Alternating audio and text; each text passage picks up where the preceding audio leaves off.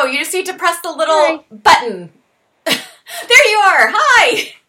Okay. I'm so happy to get to talk with you. Oh, and there's the babies. Can you see him? I can see them. Oh my god, hot dogs. Little dachshunds. Oh, My I little love wiener them. dogs.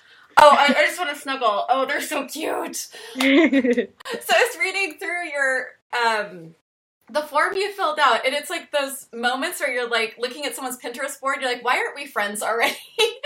But you did Yeah, I felt that way a lot with like people I've met online or like my physical therapist. I'm like, can we just be friends? Is that okay? Oh my gosh, Corey, I know you're listening to this and you know that's how I feel about you. Well, I mean, gosh, when we're sick like this, how else do we get to talk to people? Like, Yeah, exactly. this is kind of the only social interaction.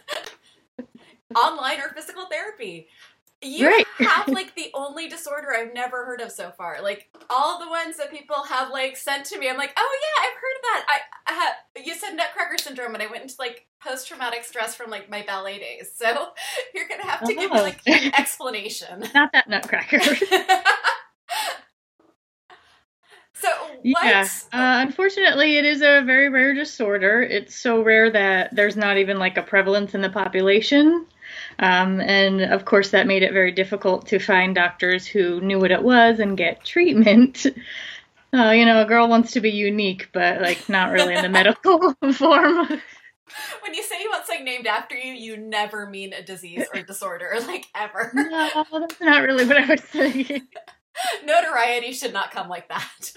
Yeah, and I think people think I'm making it up sometimes. I'm like, no, it's a real thing. That's actually, is that like the nickname for it? No, like that's legitimately what it's called, Nutcracker syndrome. And you know, every gentleman who is listening to this has just crossed his legs.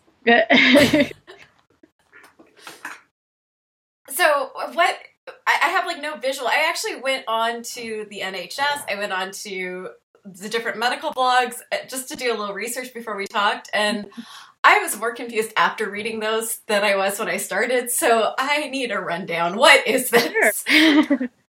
So for me, there's two different types of it. One is anterior and one is posterior. So like more in the front of the body versus the back.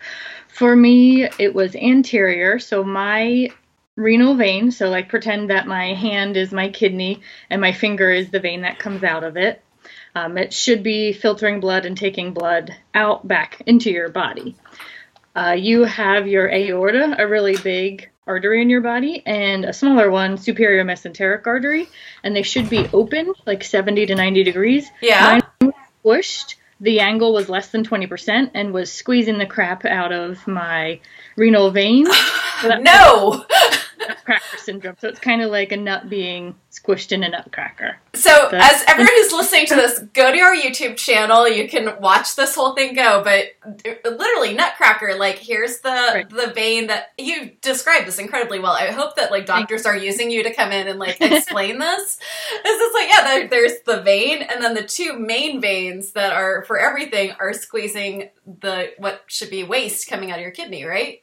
Did I get that? Not waste. It's what's been filtered, your blood going back into your body. So it's not the going in, it's the going out.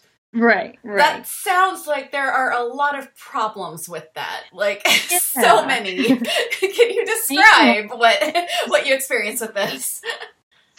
My main symptom was pain. It was a lot of pain in the flank area. So like the left kind of wraps around the front a little bit, under the rib area, hurts a lot, wraps around to the side, and then it wraps around to the back of where the kidney is.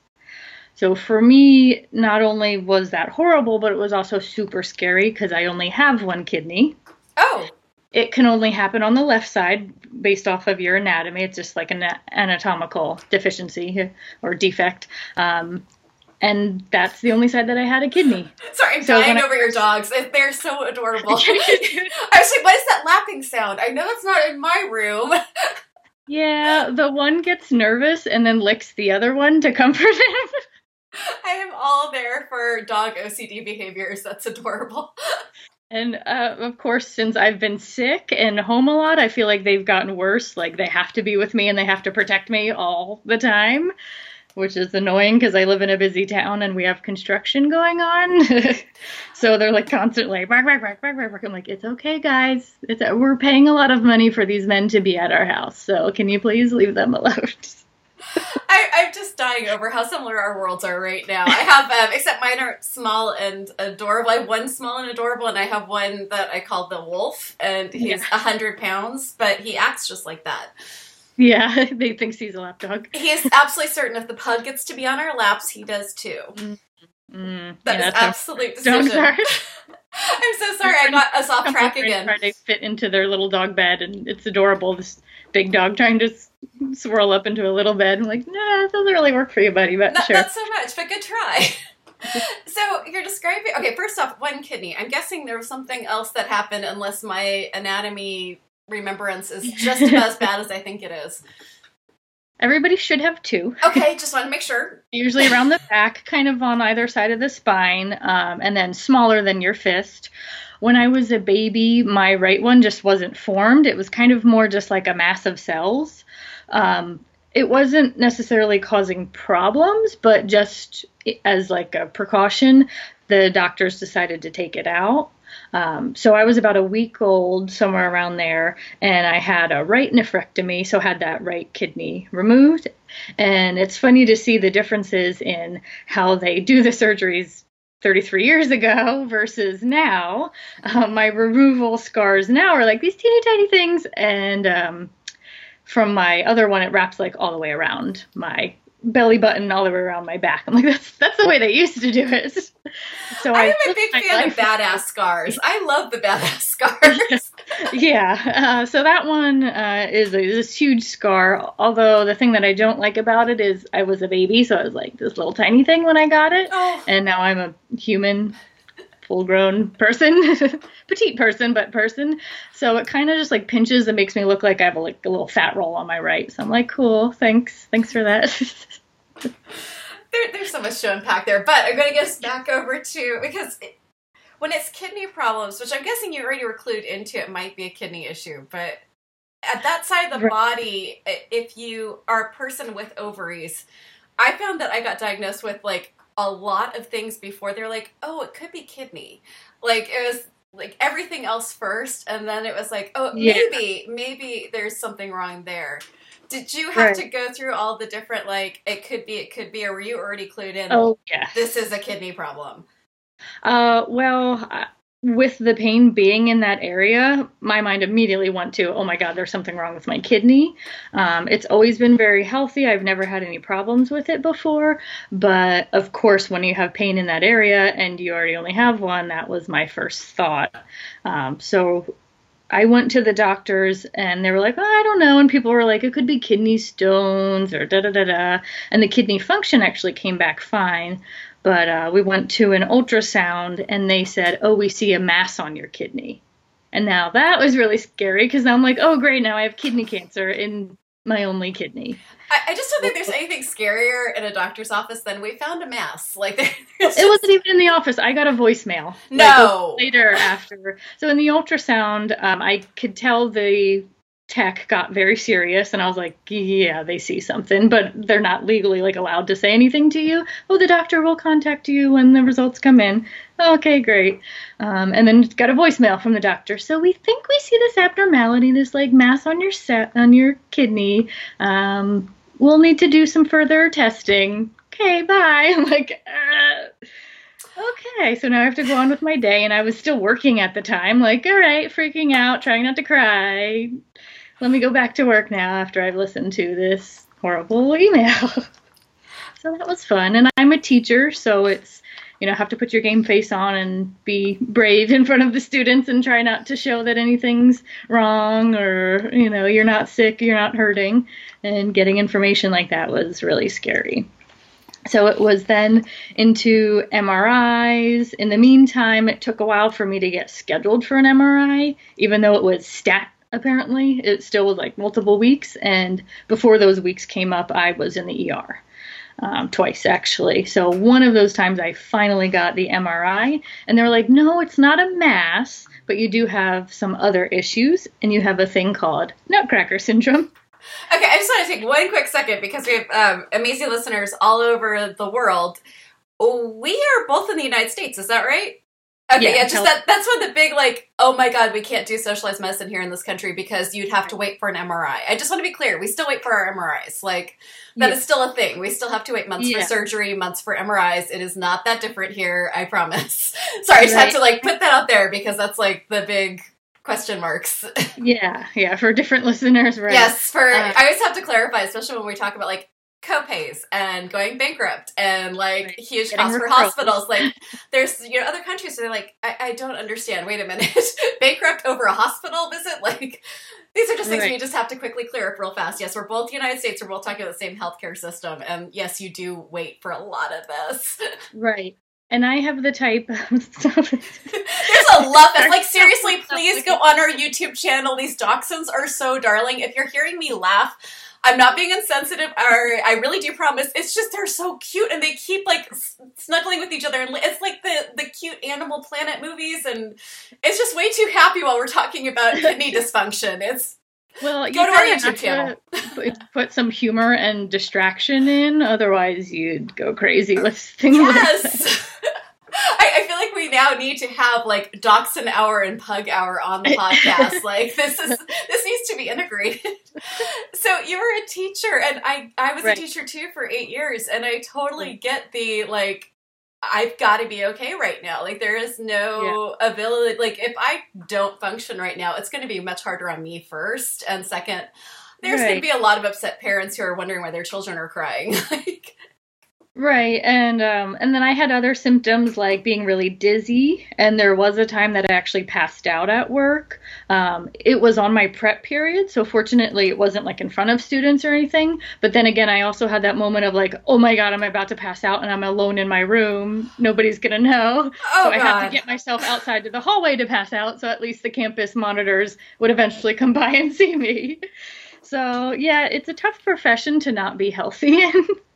Even just like your regular sickness, getting a sub and dealing with sub plans and trying to grade and I just thinking back, like I was pregnant when I was teaching, and I got I threw up until I have to get an IV put in, and just like timing the vomiting for when students were in or out of the classroom was a real thing. Like teachers are the most badass people you will ever meet, next to nurses maybe. Like there's no stop there. You will keep going. Yeah. And things like bathroom breaks, and I was having issues with like feeling like I had to go to the bathroom all the time, so I'd have to like call another teacher in off of their prep. Hi, can you come watch the kids real quick while I stumble down the hall? And yeah, that was a mess. That's amazing. Like just the idea of like this survival story of crawling out to the hallway so that you don't pass out alone in a classroom. Like right. Yeah, that just needs a moment for respect. Like that's impressive. And I didn't have a diagnosis right away, so there was like 2 months of me attempting to work through all the pain and all the issues until I had a diagnosis. And then even when I had a diagnosis, it was like, what the heck is this, and what do I do about it? Like literally my ER doctor came in and said, okay, I just talked to the radiologist. He said you had nutcracker syndrome. And I said, what's that? And he went, yeah, that's what I thought too. And I was like, that's not a good sign. Doesn't know what this disorder is. Like, oh man, this is not good. And like in a terrible way, I was like, I wish that was cancer, because at least people would know what it was and I can get treatment. Now it's just like, sorry, you're in pain and you have this weird thing and I don't know what to do. You are not the only person who says, I wish I had cancer. Like, just in that, like, there is a prognosis, there's a definite form of treatment, usually not for every kind of cancer, but like you at least have like, if you say I have cancer, people instantly get the understanding look on their face and then mobilize. Like you say I have nutcracker syndrome and you probably get a lot of blank looks with open jaws. Like or like what is that? I have to explain it 1,000 times. I have to draw pictures or like pull it up on my phone like this is it. I hear you. I keep a whole file on my phone just for ER visits. Like, okay, just let's cut to the chase. Here's the phone. Here's everything you need to know about my disorder. All right, now we can start. Right, and bopping around from doctor to doctor to doctor to doctor. Oh, you have this symptom? Go to this doctor. Go to that doctor.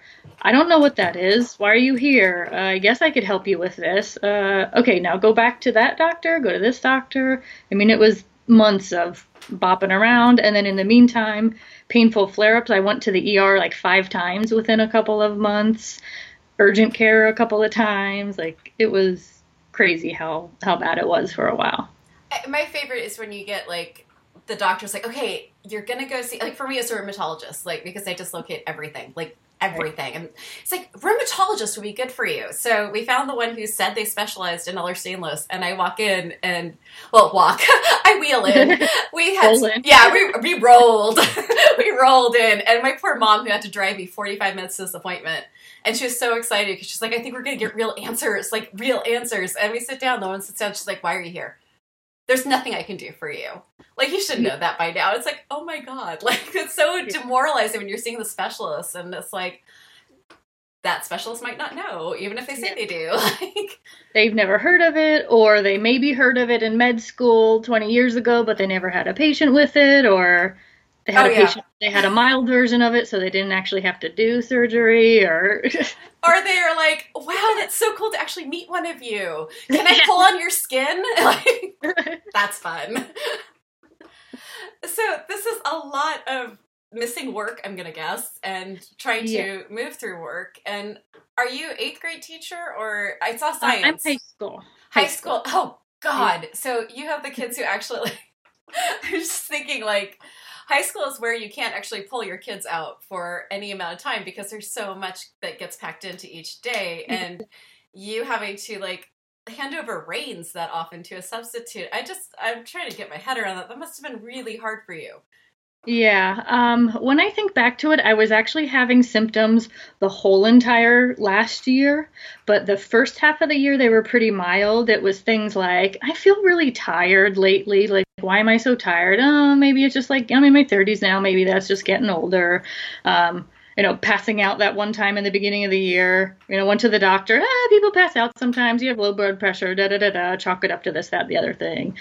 Oh, I'm having a low-grade fever a lot. No, it's not that bad, whatever. So there's all these, like, weird symptoms that I had for months and months and kept working through. And then it was March where it got, like, wham, you can't ignore it. It's horrible pain and nausea. And I lost almost 20 pounds within a few months.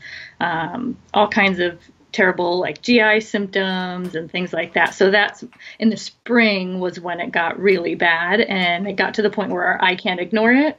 I feel like I have a pretty high pain tolerance. And through my life, I've like childhoods and stuff, I've been through stuff. So I feel like I've been pretty tough and pretty good at, just kind of putting a smile on your face and getting through. But when it got to the point of my colleagues, like, you're not well, are you? I think we need to call your husband like now and cover your classes in the afternoon, and he's going to take you to the ER. When it got that serious, it was like, oh, yeah, you can tell that I'm that sick. Yeah, I guess I do need to go to the ER at this point. It's amazing. Like, we almost need someone to validate it. Like, I did. Like, I needed someone to go, oh my God, you're not okay. We need to do something about this before. I was like, I really haven't been trusting my own judgment on if I'm okay or not. It needed someone else outside to like go validate it, because I was so worried about like the normal, like you're so sick and you're feeling, or at least I was feeling so sick and awful, and I'd be going in and getting normal test results. And I'm like, I am going to die in your office right now, and you're telling me I'm healthy. Like, right. I was so scared to spend more money or more time or more like heartache of going in and just being told I'm fine when I wasn't. Right. And then because of so much pain, I got put on pain meds, and I could not survive without them. I know some people aren't into it, but I mean, it was the side effects. Not me, my friend. I was at a 7, 8, 9 pain scale every day, flaring up, so I needed it just to get me to like a 5 or 6. And in that case, I couldn't drive to work. So I had a colleague who was fortunate enough that he was lived like kind of close to me. So between him and my husband would like do this crazy thing of, my husband would drive me and put the wheelchair, because I couldn't walk that far anymore because I was in so much pain, put the wheelchair and cane in the guy's car, and then he would drive me to school because I work kind of far from where I live. So commuting has been difficult. The joy of California teachers. Yeah. Right there. 45 minutes is like a normal commute for a California teacher. Exactly. So then he would drive me to work and then get me into the wheelchair, because then I was on the high school campus is huge. So just getting from the parking lot all the way to my classroom, which is on the second floor in the back of campus, he would have to wheel me and open my science doors, which were heavy that I was too weak to open. And it was just a mess walking around the classroom with a cane and sitting all the time. And I'm not the type of teacher who sits very much. I like to walk around, and like that's part of my classroom management. But I would have to be like, sorry, kids, like if you have a question, come to my desk. And I'm hurting too much, I'm going to go sit with my heating pad. Give me a minute. I mean, it was ridiculous, the accommodations I was trying to do just to work through, like, what is wrong with me? Do I need to be out? Do I just take a sick day, or is this something more permanent?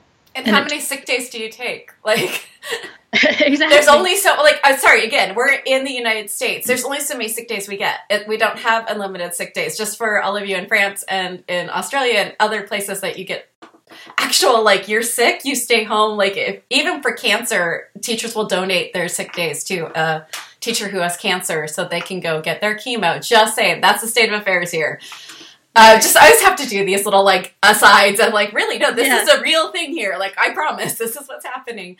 Okay, so I want to know from you, because it took me forever to admit I needed a cane, and it took me probably about 5 years longer than it should have to say, okay, I need a wheelchair. How did you go about that decision? I think being at the ER so much and like physically not being able to walk down a hall would have to put me in the wheelchair there, or even just to a doctor's visit. He would pull up to the front and get me in the wheelchair, and then he'd go park and then wheel me in. It kind of quickly became that like I could barely even walk 10, 20, 30 feet, that I had to have either someone push me in a wheelchair, or my sister had a cane already, but she was getting a little bit better. So she was like, here, borrow my cane. Oh my gosh. Thank you, sister. I don't mean to laugh. That's chronic illness families. I swear to you. Right. I could be in the wheelchair. My son could start stumbling. It's like, so she knew. Yeah, just, go ahead, take mine. Go first, I'm passing the torch. Absolutely passing the torch, passing the cane, pass the wheelchair. Yes, I hear it. Because wheelchairs are not an inexpensive thing to decide to buy. Like a cane, you can go to Walgreens, you can spend like $30 on it. I know, because I bought one in Paris. That was when I made that decision, was crying on cobblestones. And when we went to the wheelchair, I was like, that wouldn't be that expensive. Oh my God. It can be. Oh my God. Yes. At first we rented one because I didn't know like how bad I was and like what's the prognosis for this, what's my long term.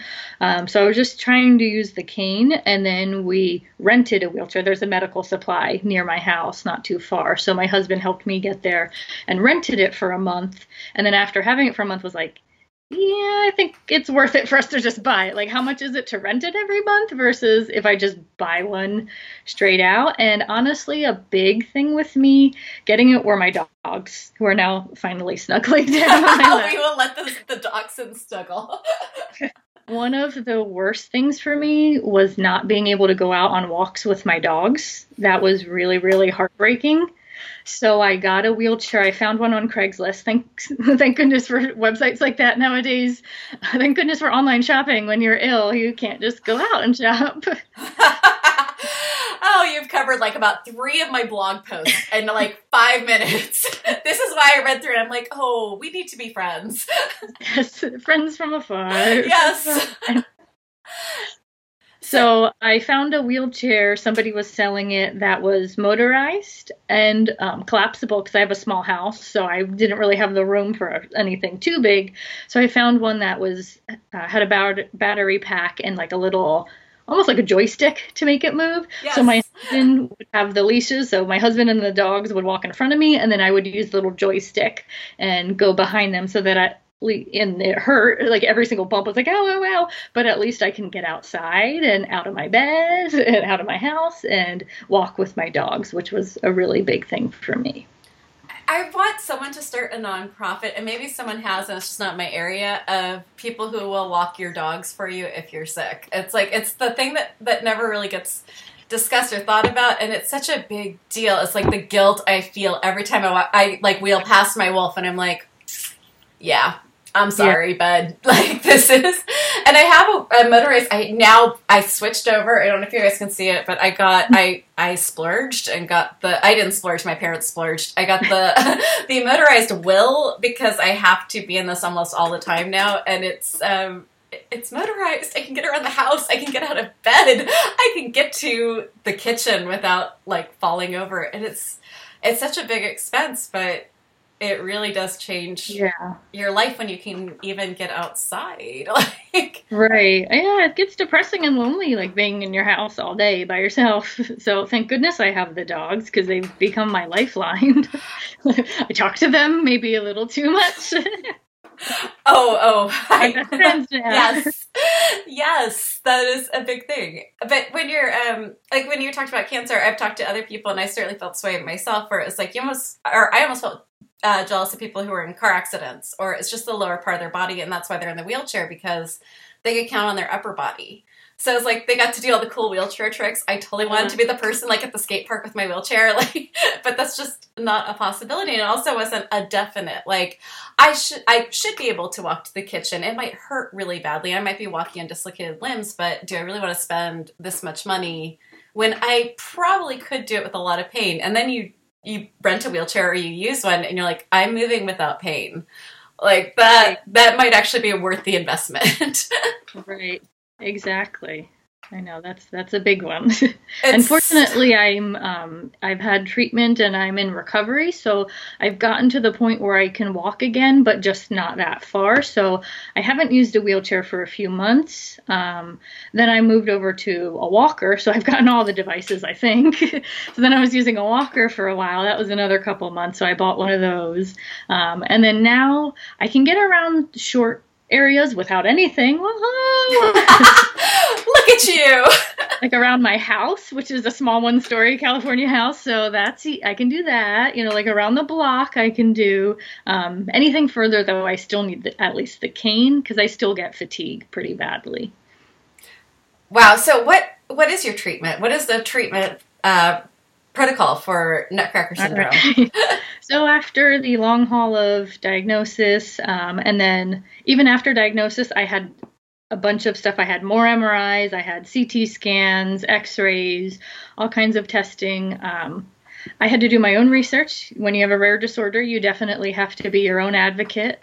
So even in like horrible pain and nausea, luckily I found a Facebook group with people with my disorder, so I heard some stories from them, got some ideas. There's a few different options. I'm very fortunate that my disorder does have some treatment. If you are very mild, they just kind of monitor you, maybe pain meds. A little bit more severe, there's one type of surgery. Sometimes they offer stents, but those aren't good in veins because they can migrate really easily, so I opted not for that and didn't want any damage right next to my only kidney, so that wasn't worth it. So I opted for the most, considered extreme of the options, so it was hard to find a surgeon who would actually agree to it, because they were like, that's a really big surgery. I don't think we should do that. Let's see what else. I'm like, no.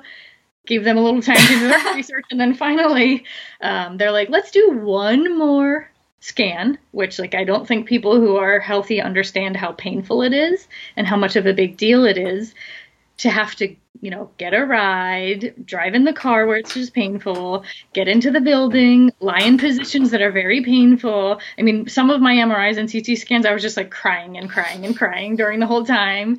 A few of them I was nauseous and had to have them pull me out so I could throw up during it. I mean, it was horrible. So eventually we got to, all right, we're going to do one more. It's called a venogram and intravascular ultrasound. We'll see just how bad it is, because I was getting a little bit of mixed results on the MRI versus the CT scan. And then with the venogram and intravascular ultrasound, they can actually take images on the inside and take measurements of your blood flow any other veins that have formed, which are called collateral veins, which I had a bunch, and how bad it was. So my renal vein was compressed more than 75%.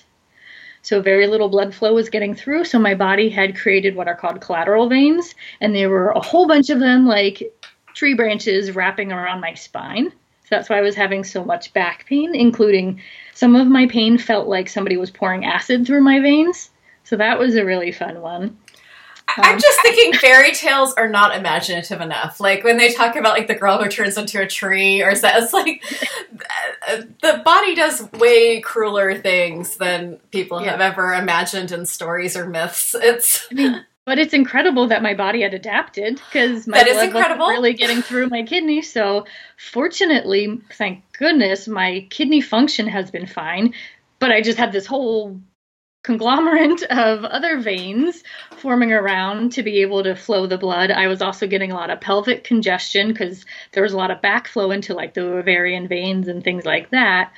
So finally, with those scans, I went into my second opinion vascular surgeon because the first one was nope. So when we got the results, she came in and said, "Thank you for being so persistent and doing your research. You were right." And I just started crying. Oh my God, I'm almost crying for you. You believe me, and you're saying that I'm right. And she said, yeah, you do need a referral for this treatment called kidney auto transplant. We can't do it here at my insurance that I had, and we need to get you a referral now. And I just was like crying and crying and crying. And she's like, are you scared for the surgery? I'm like, I'm relieved that you believe me and that it is obvious that it's that bad. And I'm finally getting recognition that, yeah, you need to be on the path for this surgery. I mean, you just described every chronic illness happily ever after right there. It's like an actual doctor who can do something and help you just said they believed you and there's something they're going to do to help. Like, you know, that's the Prince Charming and the swelling. She couldn't physically help me, but she was humble enough to say, I can't help you, but I will refer you. And that's doing something. That's actually someone who's like, right here, there's a point now. Yeah. So I had this surgery. So yay, I'm excited for this terrible, awful surgery. It's called a renal auto transplant. So I'm sure people have heard of kidney transplants, but usually you are either the donor or the recipient. I was both. Wow. Okay, that's some sci-fi stuff there. I need more. That's cool. Yeah. So auto for self. So the option was to remove my kidney, a healthy portion of the vein and artery. Some of it was just not usable, but the portions that were healthy they could take. And then they reimplanted it. It's now in my pelvis on the right side. They reattached that healthy portion of the artery and vein. They shorten the ureter because now the kidney's not as high up and reattach it to the bladder. And everything, all my anatomy is now in my right pelvis. Okay. Yeah. You are unique and special and very cool. Wow. If I was ever to get a scan, you would see no kidneys in this spot that kidneys should be. See, I would be so tempted if I went in and I got an intern just to not say anything. Just wait. I know. I've thought about that. Like, I need a kidney scan and just be like, what? Where is it? She has none. I am that mean of a person and I get that bored in hospitals. I would have to have a little fun with that. So what is your prognosis now? You've had the surgery. Is there anything next? Is there an idea of what the recovery will look like? So I'm about 5 months out. Surgery was very, very, very painful. Recovery has been awful. I wound up having a little bit of complications, so I was in the ICU for 2 days, which was not expected. Then I was in the hospital floor, transplant floor, for another 7 days, so 9 days total. And at home, I had to have my mom. She flew out. She's a nurse, luckily, but she's still working. Nice. So she had to take some FMLA time, the Family Medical Leave Act, and she had to take about 3 weeks off so she could be with me. My husband had to take time off. He's a teacher too. So beginning of the school year, September, he had to take time off as well. they were taking turns. One would stay with me in the hospital and one would go home with the dogs. So they were like kind of traded on and off. And then my mom was there for a few more weeks at home. It was awful. Like I could barely move. I was in so much pain. I was so constipated. So my first part of my surgery is kind of like two surgeries in one. I had laparoscopic kidney removal. So I had all like the pressure and the pain from all the air that they add in during the laparoscopic portion. And then putting the kidney back in was open surgery. So I have 3 like about 1-inch incision marks in my left side abdomen, and then from my belly button down to kind of the pubic area, about a 4 or 4.5 inch scar. That's where they put the kidney back in. So I was just in all kinds of abdominal pain. They had to, move organs around to get to stuff. So everything is still just like taking its time settling back in. My back and my neck are just a wreck. So the first month or so was just horrible. Like I would never wish that pain on even my worst enemy. So slowly getting back into things. About 2 months in, I was able to start going back to physical therapy. So very gentle exercises. I can go on walks, as much as possible. I'm supposed to walk and rebuild my muscles. I have exercises I do at home, and then a couple times a month I go in. Fortunately, my insurance did approve me for acupuncture.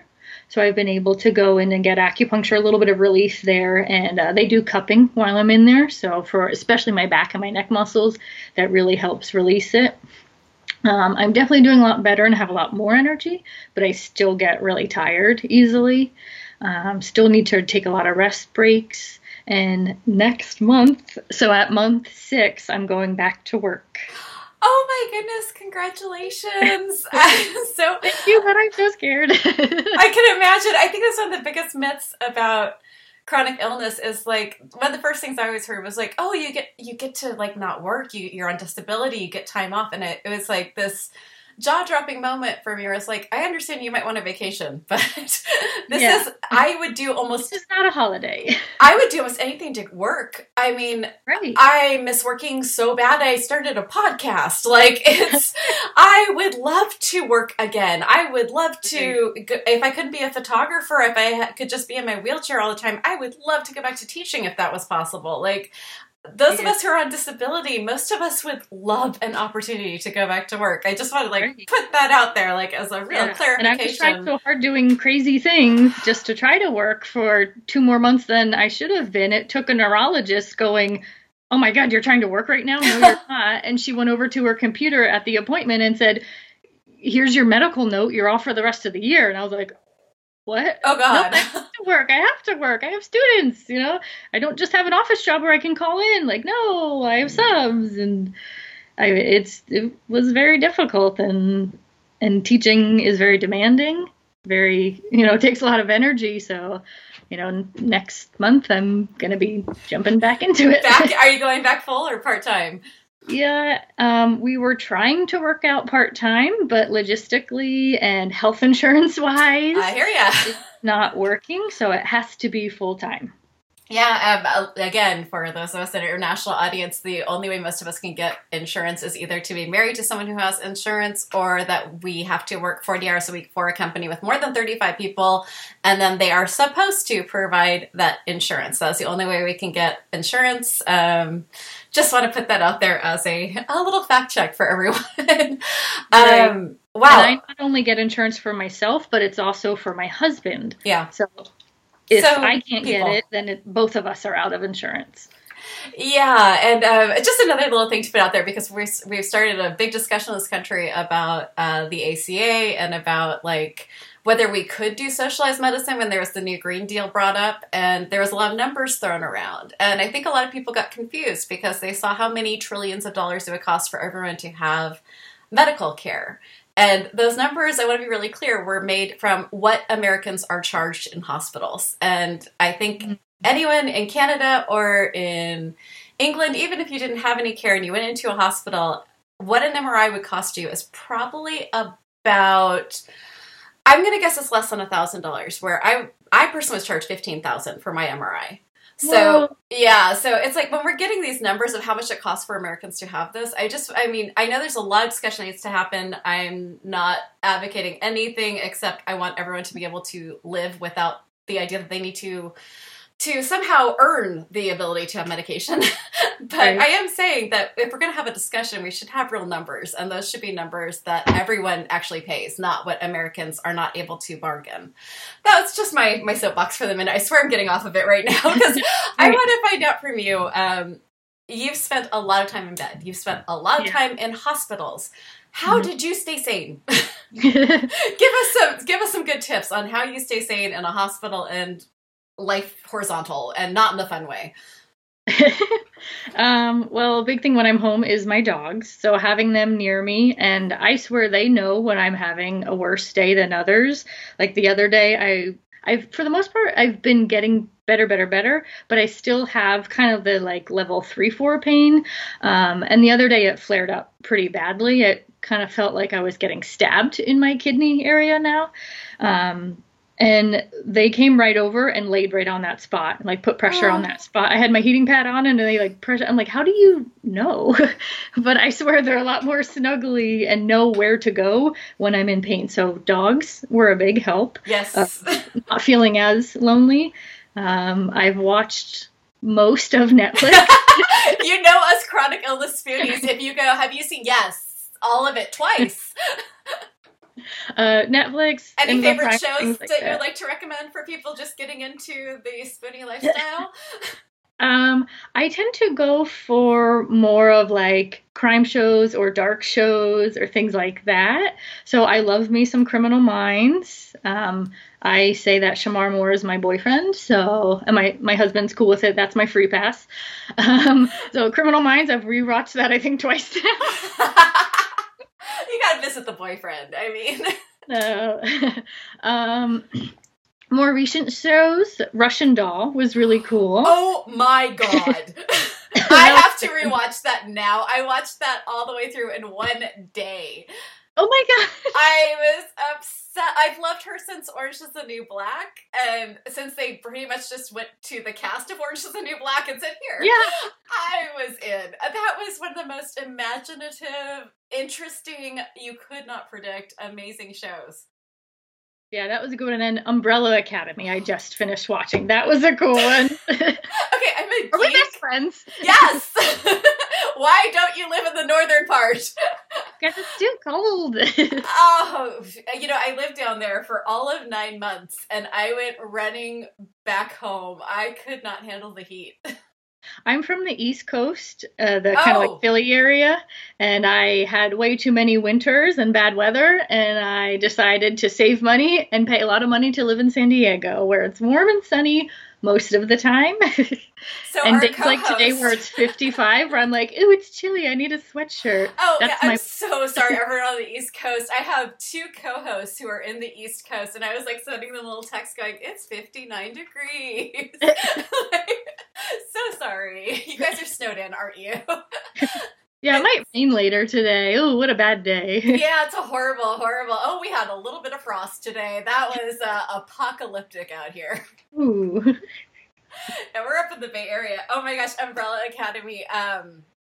Dear God, I'm a nerd to the nth degree, and if it's a graphic novel, I've most likely gone through it, and I loved the Umbrella Academy. So when I suddenly found out it was going to be a show, and it was that good, it was like Tarantino good. 90s with like the whimsy of Wes Anderson, and that was so good.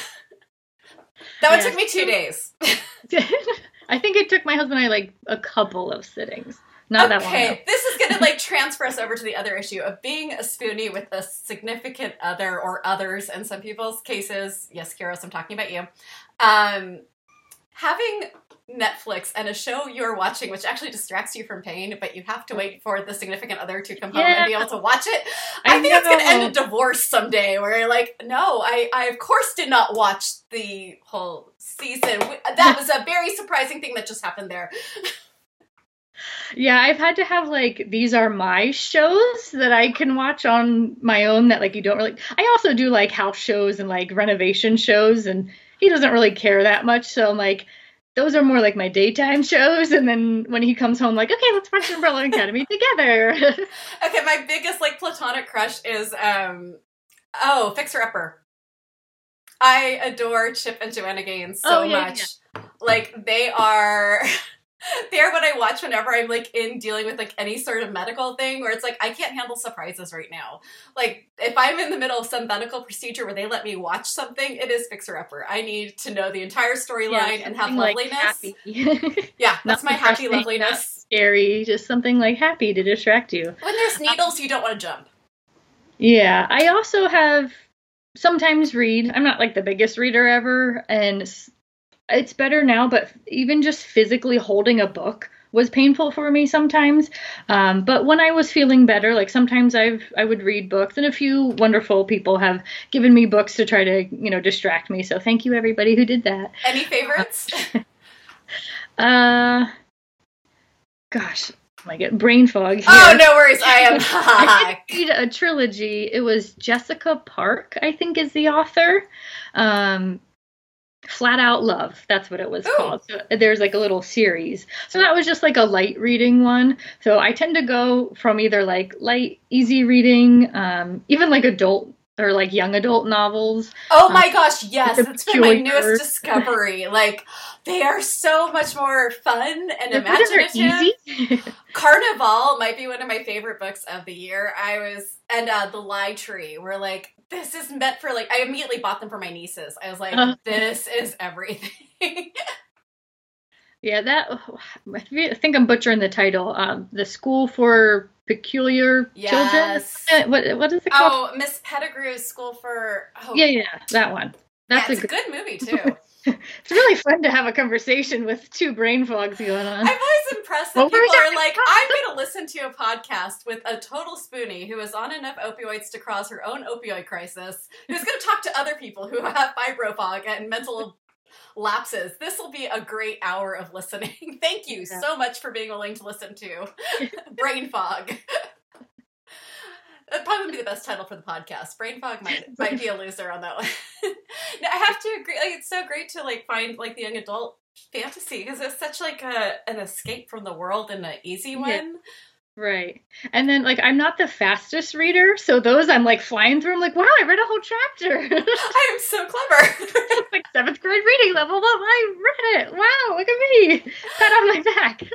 Well, for like just a quick, like, if you are having trouble holding books and you can hold an iPad, there's some great apps, and my favorite one is Libby, and it's because I don't like to spend money because I'm on disability, so that's a library card. So if you have a library card in the United States, and maybe outside the United States, but it works, you can download audiobooks and regular books and read on, if you're willing to read on an e-read. I know it's not cool, but it's the only way I can read anything heavier than 100 pages. So it's like, and it's great at 1:00 in the morning when my husband's asleep and I rolled over and dislocated something. I can borrow a book and read.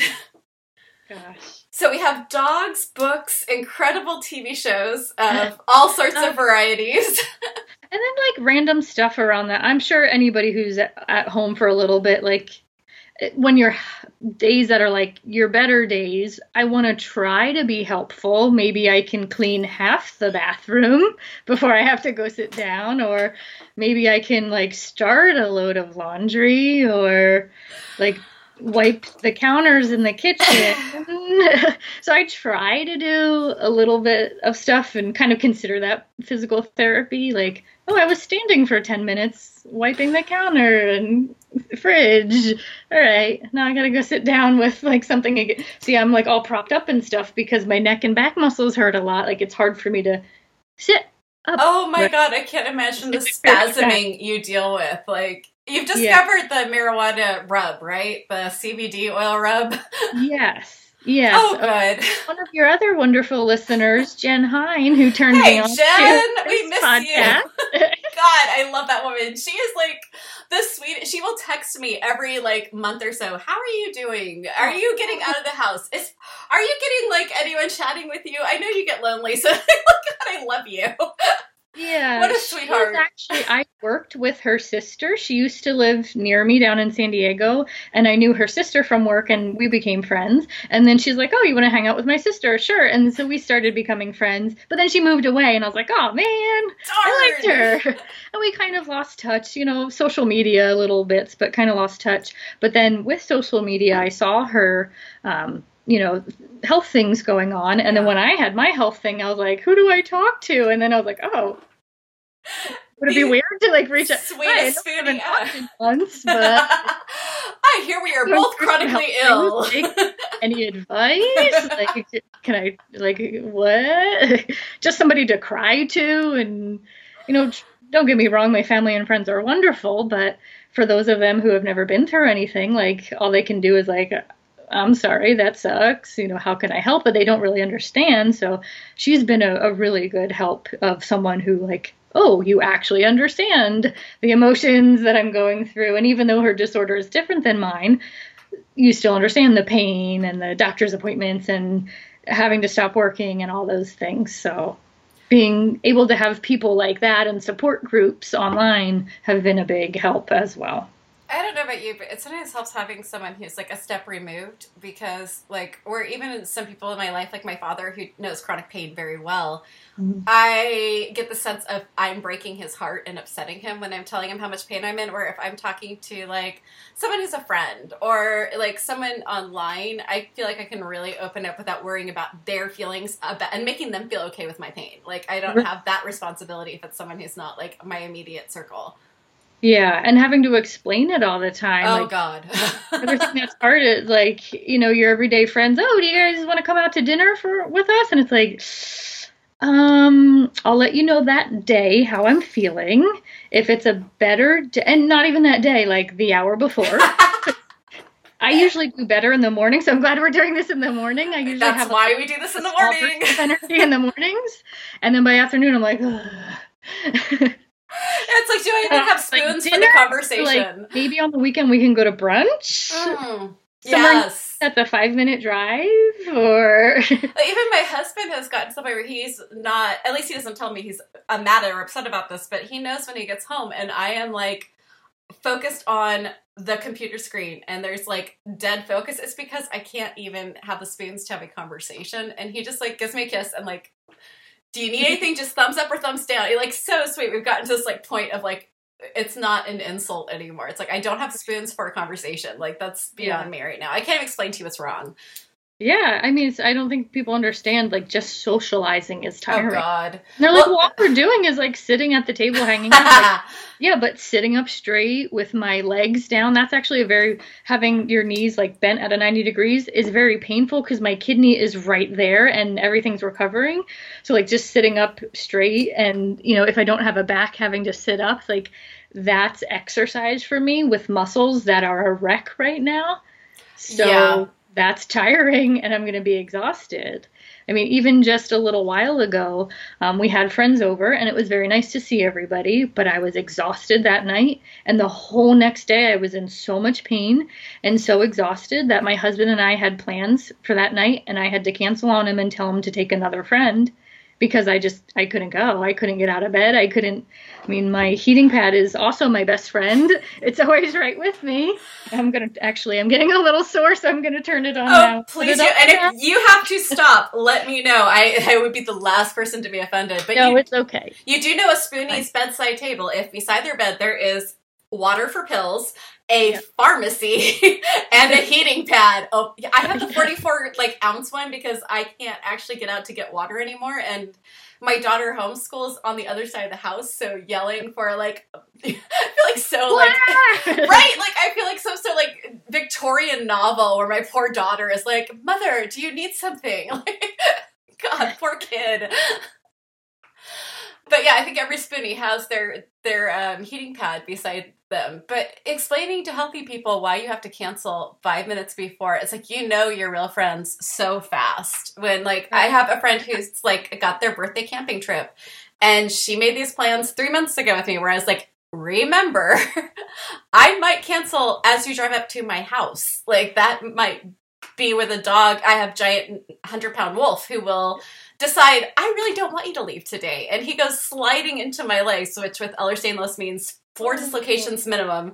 So like, just understand that part of it. And I was like, yep, I went to physical therapy yesterday. She's like, I don't even want you out of bed for the week. So it was like rib dislocation, femur, tibia. So it's like, nope, I have to cancel this, going out with my friend for her birthday. And like, there's just big plans. Like there's weddings you will miss. There are funerals you will miss. Right. There are big events that you just can't get to. It's like trying to explain that when they're like, but I saw on Facebook you went out yesterday. And you're like, aha. You're like, yes. So I'm wiped out.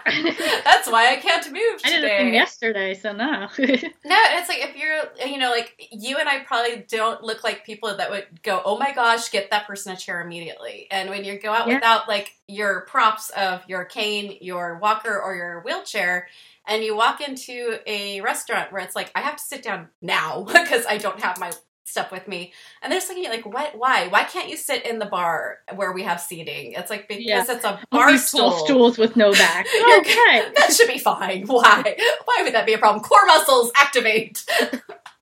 So it's just wild. Yeah. Like, it's almost like I feel like I should absolutely have something with me no matter, well, now it's not even an option. I have to be in a wheelchair. But before I would be like, I could probably get by without my canes. I'm only going like 5 steps in, 5 steps out, but just to make sure that, no one like, it's also a safety issue keeping people like at a distance. Like, don't knock me over. Like, don't bump into me. You bump into me, my shoulder's going to dislocate. It's like literally and figuratively, it's a crutch. Right? It almost makes you miss the days of the bustle and the hoop skirt where you're like, I want personal space right now. Right. And I find myself, I don't need a cane and stuff as much, like you're saying, especially if it's a short distance. But sometimes I'm like, no, I want to have it so people see there's something wrong. Like maybe they'll offer to open the door for me in that case, or like stay aside for me a little bit, or and I also find myself like protecting my core, like kind of putting my arms almost like a little bubble around, like, don't bump into me, don't touch me, you're gonna hurt me, you're gonna cause a flare. And I also wear an abdominal binder. Are you dislocating while we're yes I'm sorry, there's been comments on the website that crack me up, and it's not for a rude reason, but people are like, you're laughing, and she just said something horrible. What kind of horrible human are you? I'm like, laughing is my pain reflex. So yes, you can tell me your mother just died, and if I dislocate when you said that, I will laugh because it is my way of covering it up. It's so I don't scream, which all of you who have said my laughing annoys you, believe me, my screaming will annoy you so much more. So please deal with the shrieky laughter. I'm doing my best. But yes, totally dislocating my shoulder. Everybody needs a coping mechanism. We all need to cope, don't we? Yes, that was the second one through the podcast. So doing great right now. Earlier, and I was like, uh-oh. Yeah, that's yeah. You should see Kyrus comes over and does these with me, and he's like, his eyes. He'll watch the tibia come right out. He's like, do we stop? No, we're finishing this. It's a point of pride now. This is going to end as it was supposed to end. Yes, sorry, off track. Yeah, well, just like daily life struggle. I don't think people understand how much you have to think about. Okay, my friend has a party this weekend. I want to try to get there. Okay, I need to take my meds. I need to rest. I need to do this. For me, clothing has been really hard. Oh my God. I wear like most of my clothes, anything in the whole abdominal, stomach, lower leg, upper leg area. I'm thinking you're going to go Sister Wives with like the big smock things. And when it was warm, it was just dresses because I couldn't have anything with like a waistband or buttons or zipper. Then it got cold. I'm like, crap, what do I do? So I bought maternity pants. I had a very kind friend offer me maternity pants to try, and then I bought 2 more because they have a nice big stretchy band. So when I'm by the end of the night, I get pretty swollen and I look like I'm 5 or 6 months pregnant. So maternity pants when it's cold, or just like pants that are too big for me. So the waistband's really loose, and very soft shirts, loose stuff. Everyone forgets like the wheelchair changes what you can wear too.